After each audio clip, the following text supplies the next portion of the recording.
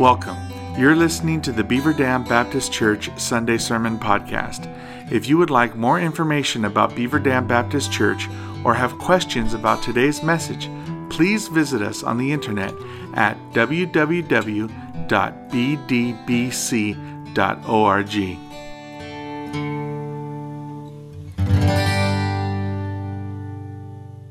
Continuing our series in the letter of Colossians. So if you'll be finding that, we are in the third chapter, verses 18 through 21 this morning. Colossians 3, 18 through 21. And we've been talking for several weeks now about our relationships within the church, the body of Christ. That is how we are to apply the gospel in our relationships one with another when we gather together.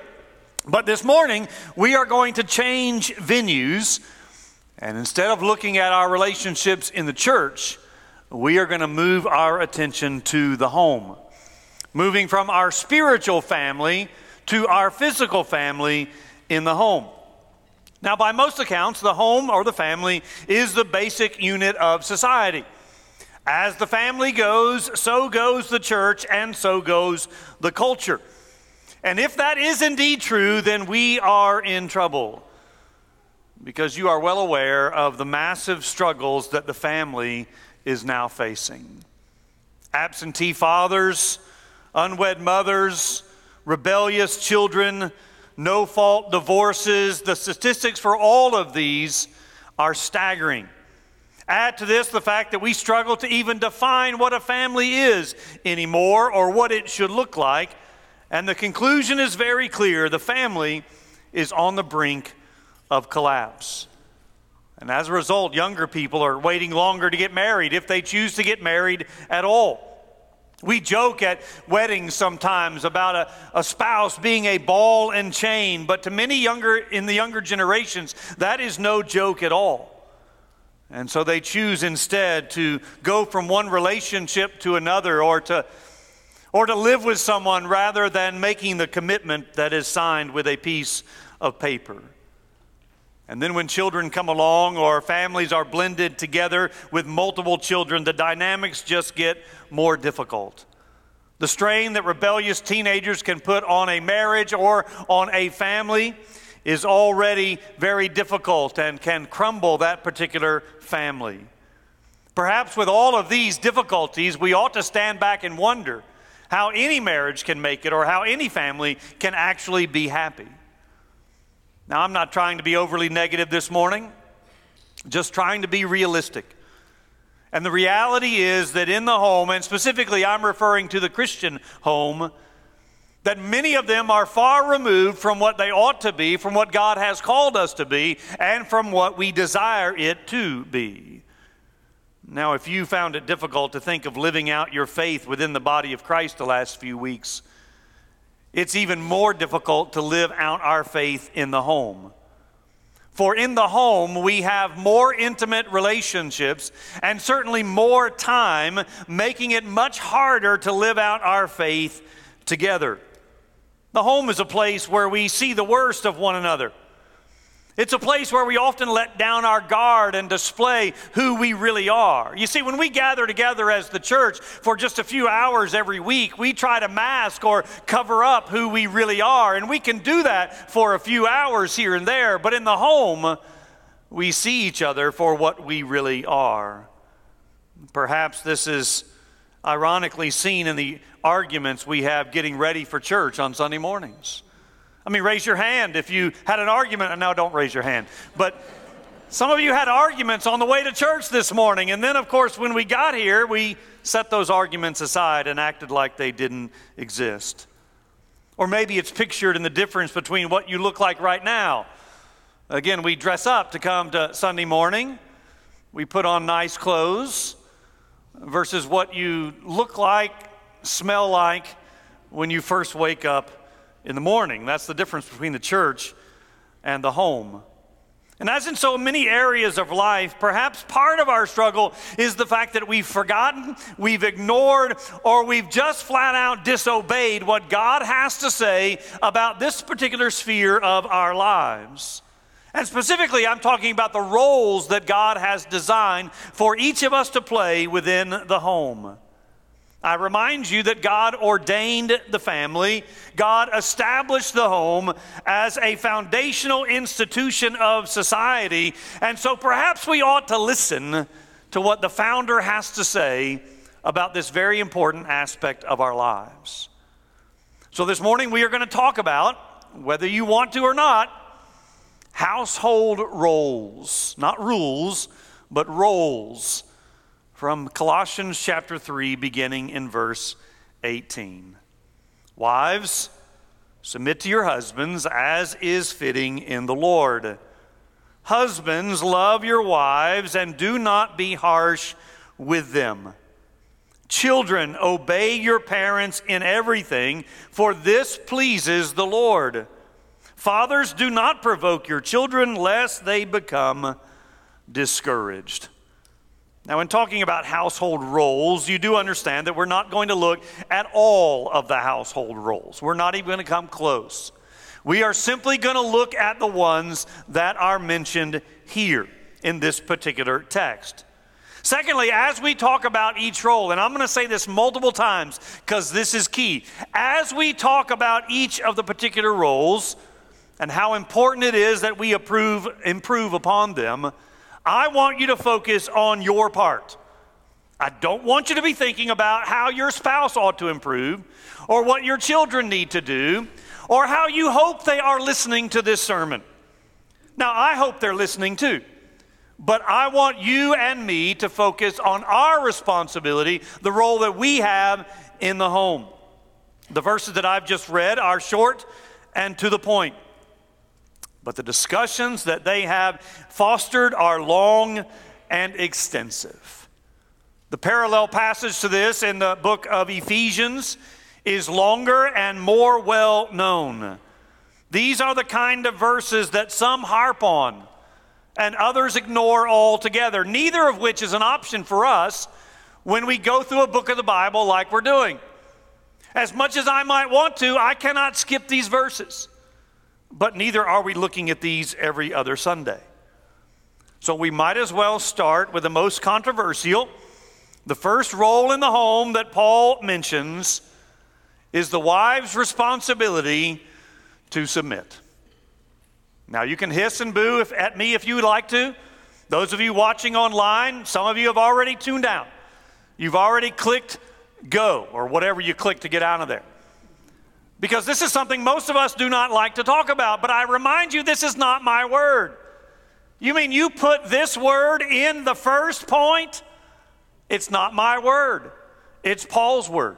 He says very clearly, wives, submit to your husbands. Now, because this is Paul's word, he is often viewed as chauvinistic. He is out of touch with our times.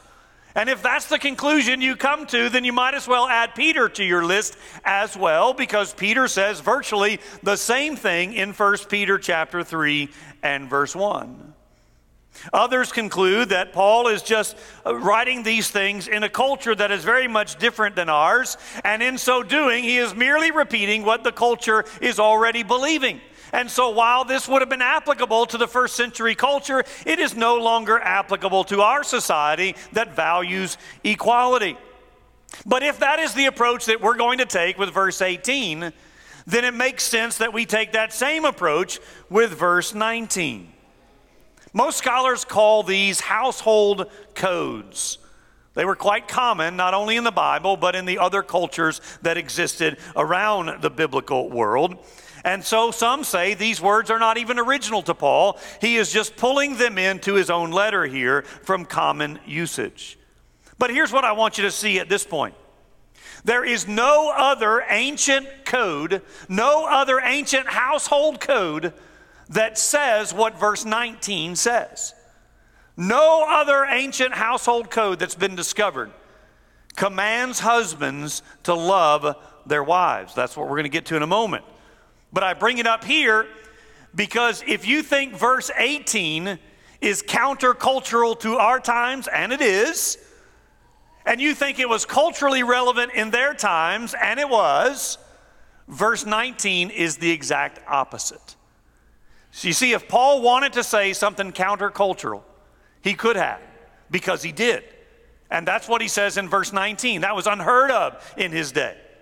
So if Paul wanted to go against culture in verse 18 with his command to the wives, he certainly could have done that, but he chose not to. When we as a Southern Baptist Convention put in a statement to our Baptist Faith and Message in the year 2000, a statement on the family, and in that statement we added the words, or we included the words, that a wife ought to submit graciously to the servant leadership of her husband, our culture said that we have gone back to the 50s. But we did not go back to the 50s. We went back to the first century. Because we pulled those words from the Word of God, which is exactly what it says here and in the other passages that deal with this. So rather than try and discount what is said or water it down, what we need to see is what it does say and how we are to apply it to our lives as a command from God to the wives for the home. Now again, this is one role among many. But it is the role that is mentioned here, so it is the role that we are dealing with. Nor does it mean that women are to submit to all men. This is specifically for the home, specifically to the wife. This says nothing about the role in society or beyond that. But it is an important role that is often ignored or ridiculed. Now, let me be very clear that submission does not in any way mean that a woman is inferior to a man. We are all made in the image of God, and we are all equal before God. You may remember a few weeks ago we looked at verse 11 where Paul says there's no barriers now. There's no Greek, there's no Jew, and he lists several things. Now, in this book, he does not list male and female. But in other letters, he does. That is, the gospel of Jesus Christ breaks down these barriers. However, that does not mean that roles are no longer a thing. So just because he says these barriers have been broken down as it pertains to the gospel does not mean that there are not specific roles and responsibilities within the home. The Bible says that Jesus was in submission. He was subject to his parents.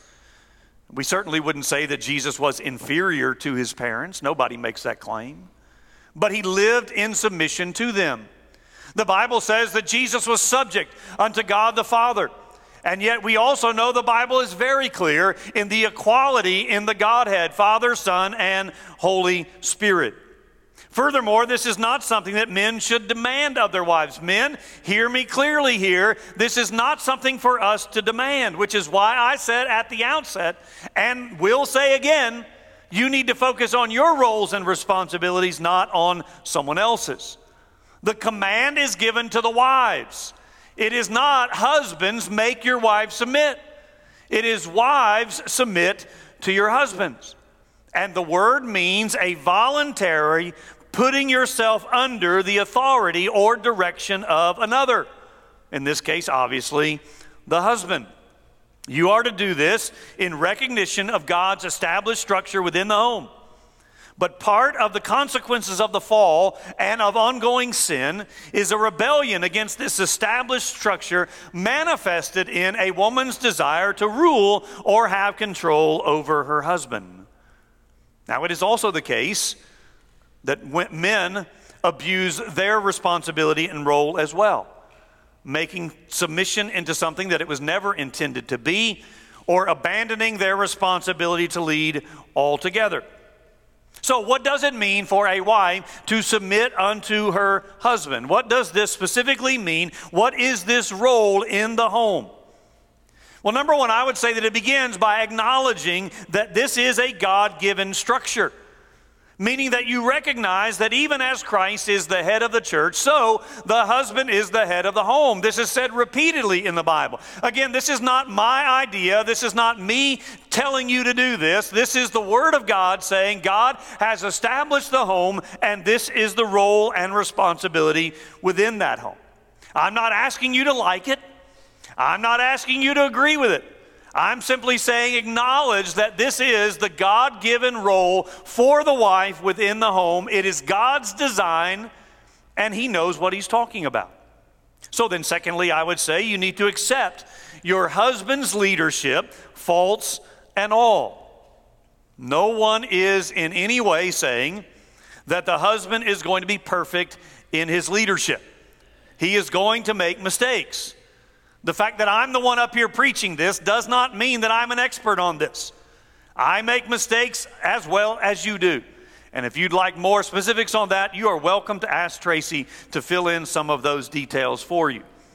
But as a wife, don't ask her.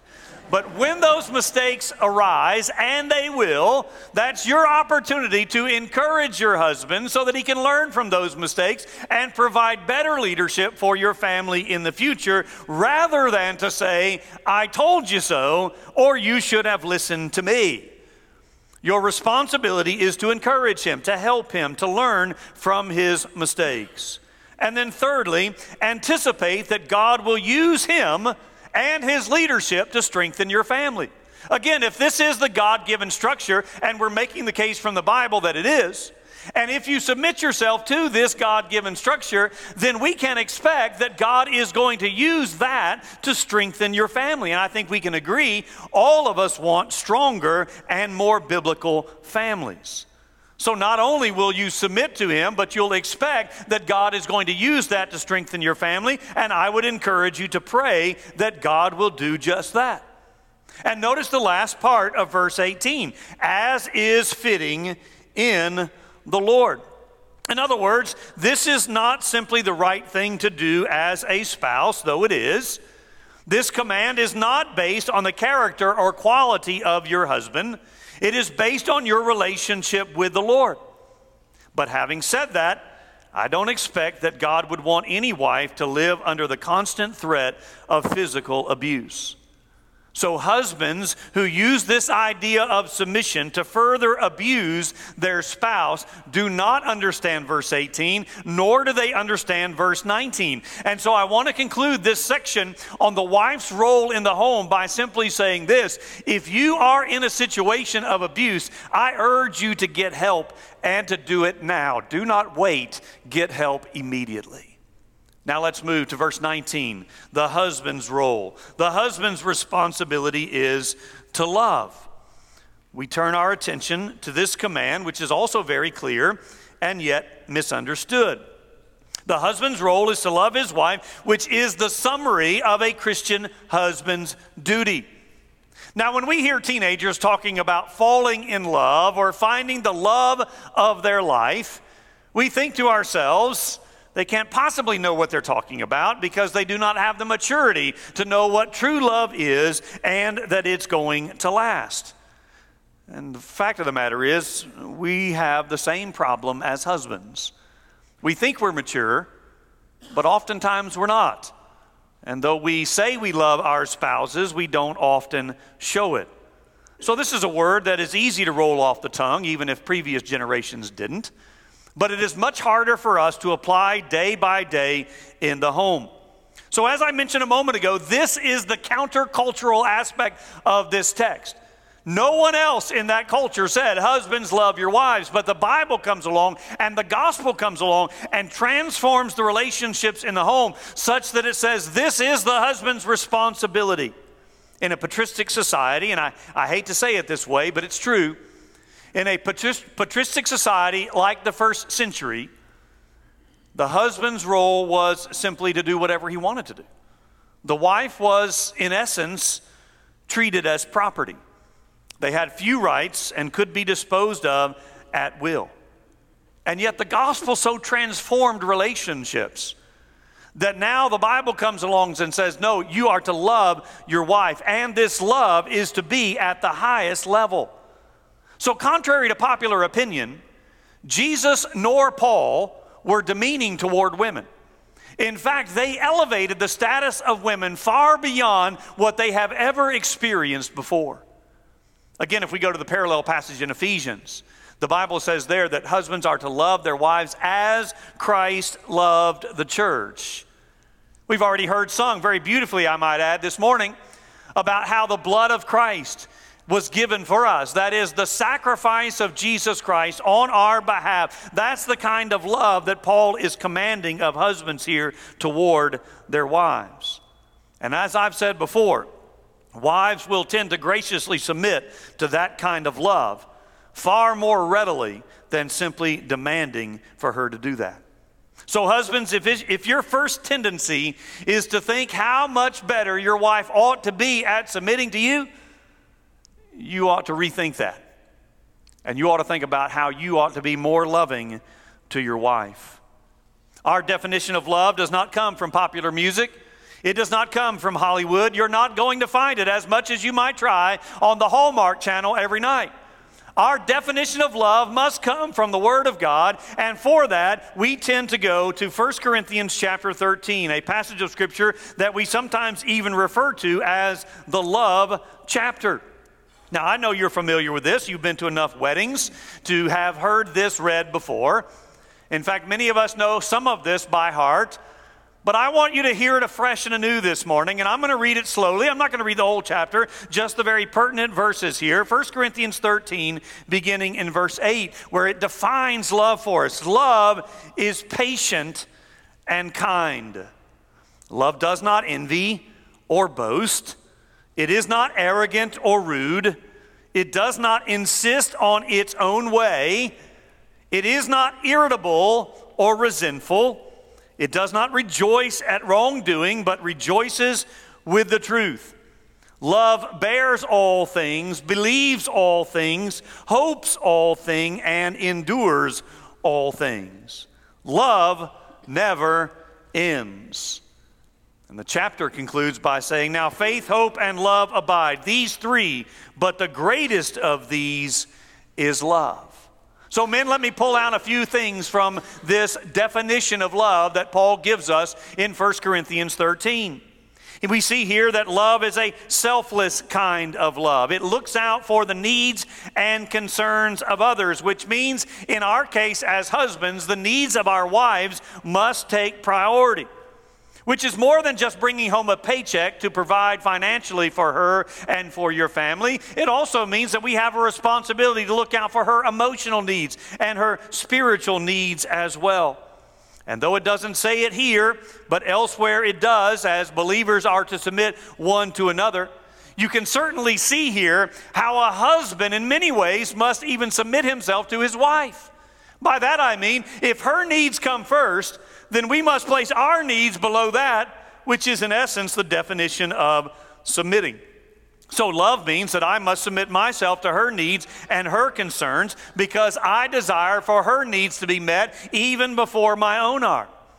The opposite of this kind of love is a selfish kind of love, and selfishness is one of the chief causes of marital breakdowns.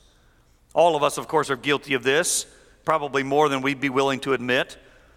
So the husband is not to be a dictator demanding his rights. Rather, love demands that he forego his rights to ensure that his wife's needs are met. I would also say, as I've just alluded to, that this love ought to be a secure kind of love. That is, it remains. It is not fickle. It does not come and go. And this kind of love would go a long way in meeting the emotional and spiritual needs of your wife.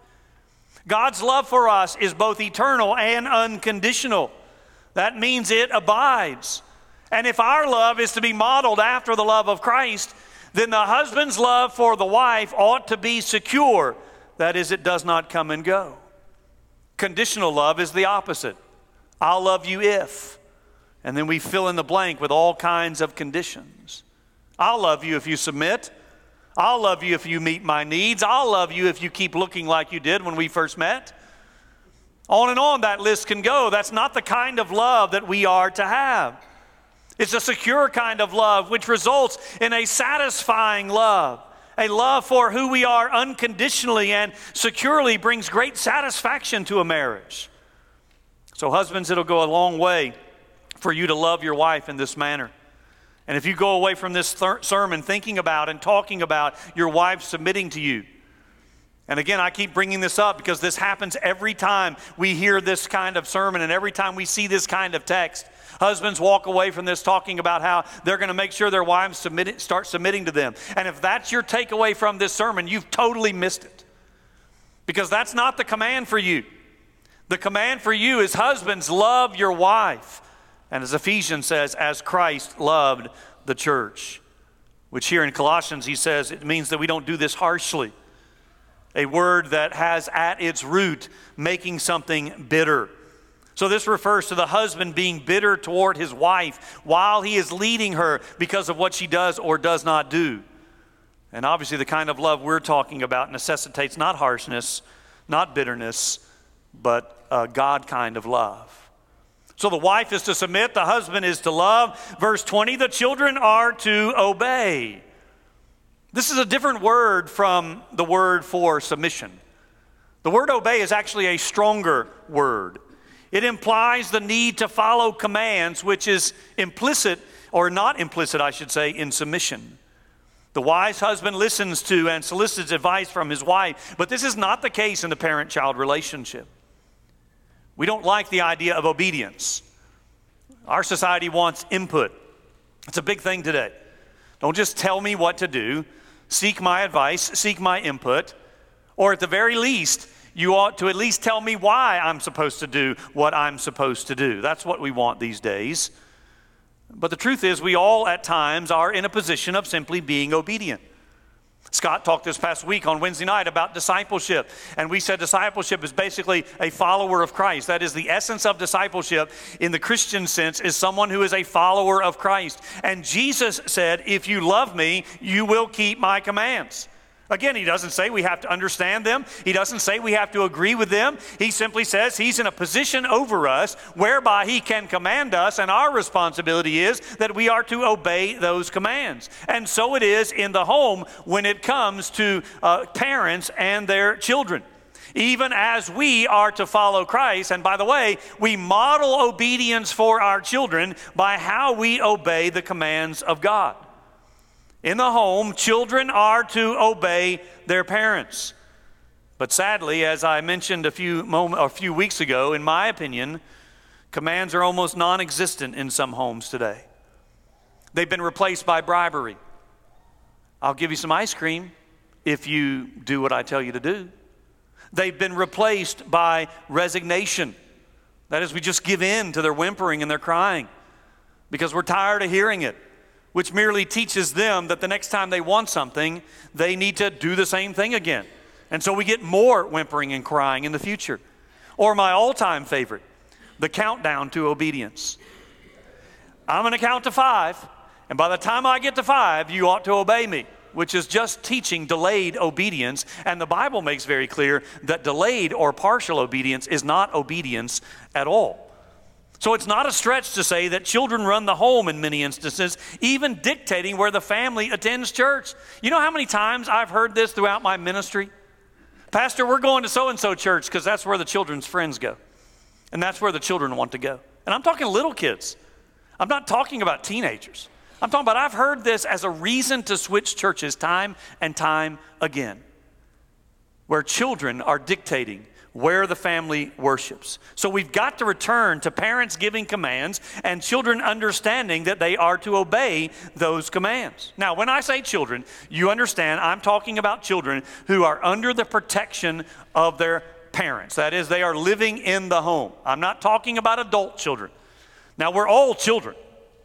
But as adult children, we are still to honor and respect our parents, but we don't live in obedience to our parents the rest of our lives. So I'm talking about the old adage, which I think is true. As long as you're under my roof, you're going to do what I say. And that's not just a parental line. I think that is biblical. And this is comprehensive. Paul says in everything. Obedience is not to be when it's convenient. As I said a moment ago, it is not to be when it's delayed or partial, nor is it only to happen when the children particularly agree with what the parent wants them to do. Obedience is to be complete and comprehensive with one exception. Again, that exception is not given here, but we see it elsewhere. It's inferred here, that is, we expect that a Christian parent is going to give commands that are in agreement with God's commands. But if that is not the case, that is, if by chance a Christian parent commands a child to do something that is against God's commands always trump a parent's commands. God's law always more important than what we say others are to do. So all of this, the obedience of children, is done not primarily to please the parents or to protect them from harm, but ultimately, again, because it is pleasing to the Lord. You remember last week we looked at verse 17, and this was this general statement. In everything you do, do it in the name of Jesus. This is just a more specific element of that. Now, children are to obey their parents because they do this in the name of God. It is pleasing to Him. Verse 21, the last role we'll look at this morning, is what I'm calling parents and their responsibility to train. Now, I realize that the word parent is not in verse 21. Instead, the word fathers is. But that word can also mean parents as in both. And we certainly know that in the first century, fathers, especially with young boys over the age of 7, took a much more prominent role in parenting than perhaps we do today. And we know that in our culture, a lot of that falls on the mother. In fact, in many homes, a mother is the only one who is parenting because the father, as I mentioned, is absent. And so in our culture, it certainly applies to both parents or to the single parent in a one-parent home. And I'm calling this training because it speaks about how a parent is to lead their children. So even though we've just talked about parents commanding and children obeying, the idea is not that dad or mom, for that matter, is a drill sergeant that is barking out orders to his subordinates. Love, again, must reign supreme. So here we teach our children why they are to obey as part of the process, all of this done through love. You see the word provoke there?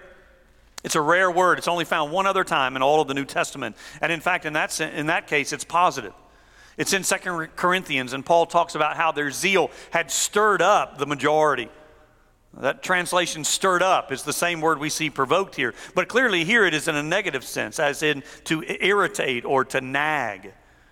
It's a parent constantly nagging or irritating their children to the point that they lose heart, to the point that they give up.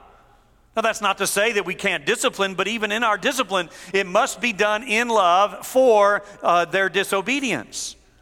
Many an adult can remember harsh words that were spoken to them as a child by a parent or a coach.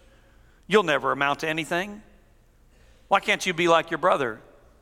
Why are you so lazy? Those kinds of things get under the skin of a child. Again, that's proof because you still remember some of those things. And said often enough, it can cause them to lose heart and to give up and quit trying. And then more words come, and it just becomes a self-fulfilling prophecy. None of us are perfect parents. We all make mistakes in our training. But when we do, it's time to own up and repent of them and ask forgiveness of our children. And so we are to train them, but our training must be done in a way that does not lead them to lose heart. Obviously, we've not had the time this morning to go into all the roles that are involved in the home. We've just looked at the few that are mentioned here, but I at least want you to go away with this understanding: that God has established the home, therefore God has a say in what goes on in the home, and what God says about the home is for your benefit and for your family. Therefore, it would be wise for us to take notice of what God has said in establishing the home. I mean, one of the requirements for leadership in the church is leadership in the home. So as the home goes, so goes the church. And as these two go, so goes society. And again, I've said it like 3 times now, I want you to concentrate on the command that is directed to you. Guys, I've not said anything to you about your wives submitting. That wasn't even part of this sermon. That was to her. So again, if you go out of here thinking what your wife needs to do to better fulfill that command, you've not listened to what I had to say this morning. The same is true for wives. Your responsibility is not to nag your husband into loving you more. You can pray that he does that, but you don't need to force him to. We can't do that. And children, you're to obey and not question why your parents make you do the things that you do. And in fact, I think these roles are listed here among many others because these are the ones we struggle with. Wives struggle to be submissive because they prefer to be in control. Husbands struggle to love because they prefer to be selfish. Children struggle to obey because they want things done their own way. And parents struggle to train their children without provoking them and leading to their discouragement. And I dare say there's enough work for all of us in these commands. Marriage is hard. Parenting is difficult. Children tend to think that they have the hard life, but we parents know we're the ones that are struggling.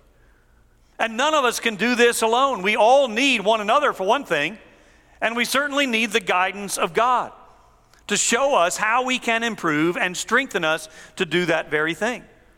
So in closing, I want to ask you, again, according to the command directed at you, I want to ask you if you'll be willing to pray that God will open your eyes to where you fall short in your household role, and that God would show you how you can improve in that particular role. Again, I'm not asking you to pray for your spouse. I'm not asking you to pray for your children. Nothing wrong with that, and you certainly can do that. But in this sermon, I'm asking you to focus on you, which is not being selfish. It is simply acknowledging what our specific role is in the family, acknowledging that God has established that role, and saying to God, I want to do better at that role. And by God's strength and with God's guidance, we can do that. Let me pray. Father, we do thank you that you have established the home, and we are not wise to ignore that. Because you've established the home, you have some things to say about what goes on in the home. And I pray that we would heed these commands and this advice, that we would not just hear it, not just apply it to others, but we would apply it to ourselves. So I pray you would help the wives here to understand what it means to be submissive. I pray that you would help the husbands here to raise their level of love in the home, that children would learn to obey their parents in the Lord, for this is right. And I pray that you would help us as parents to train our children in such a way that they would not only come to know you, but be a faithful follower of you. We pray this in Jesus' name. Amen. I invite you to stand and sing and respond.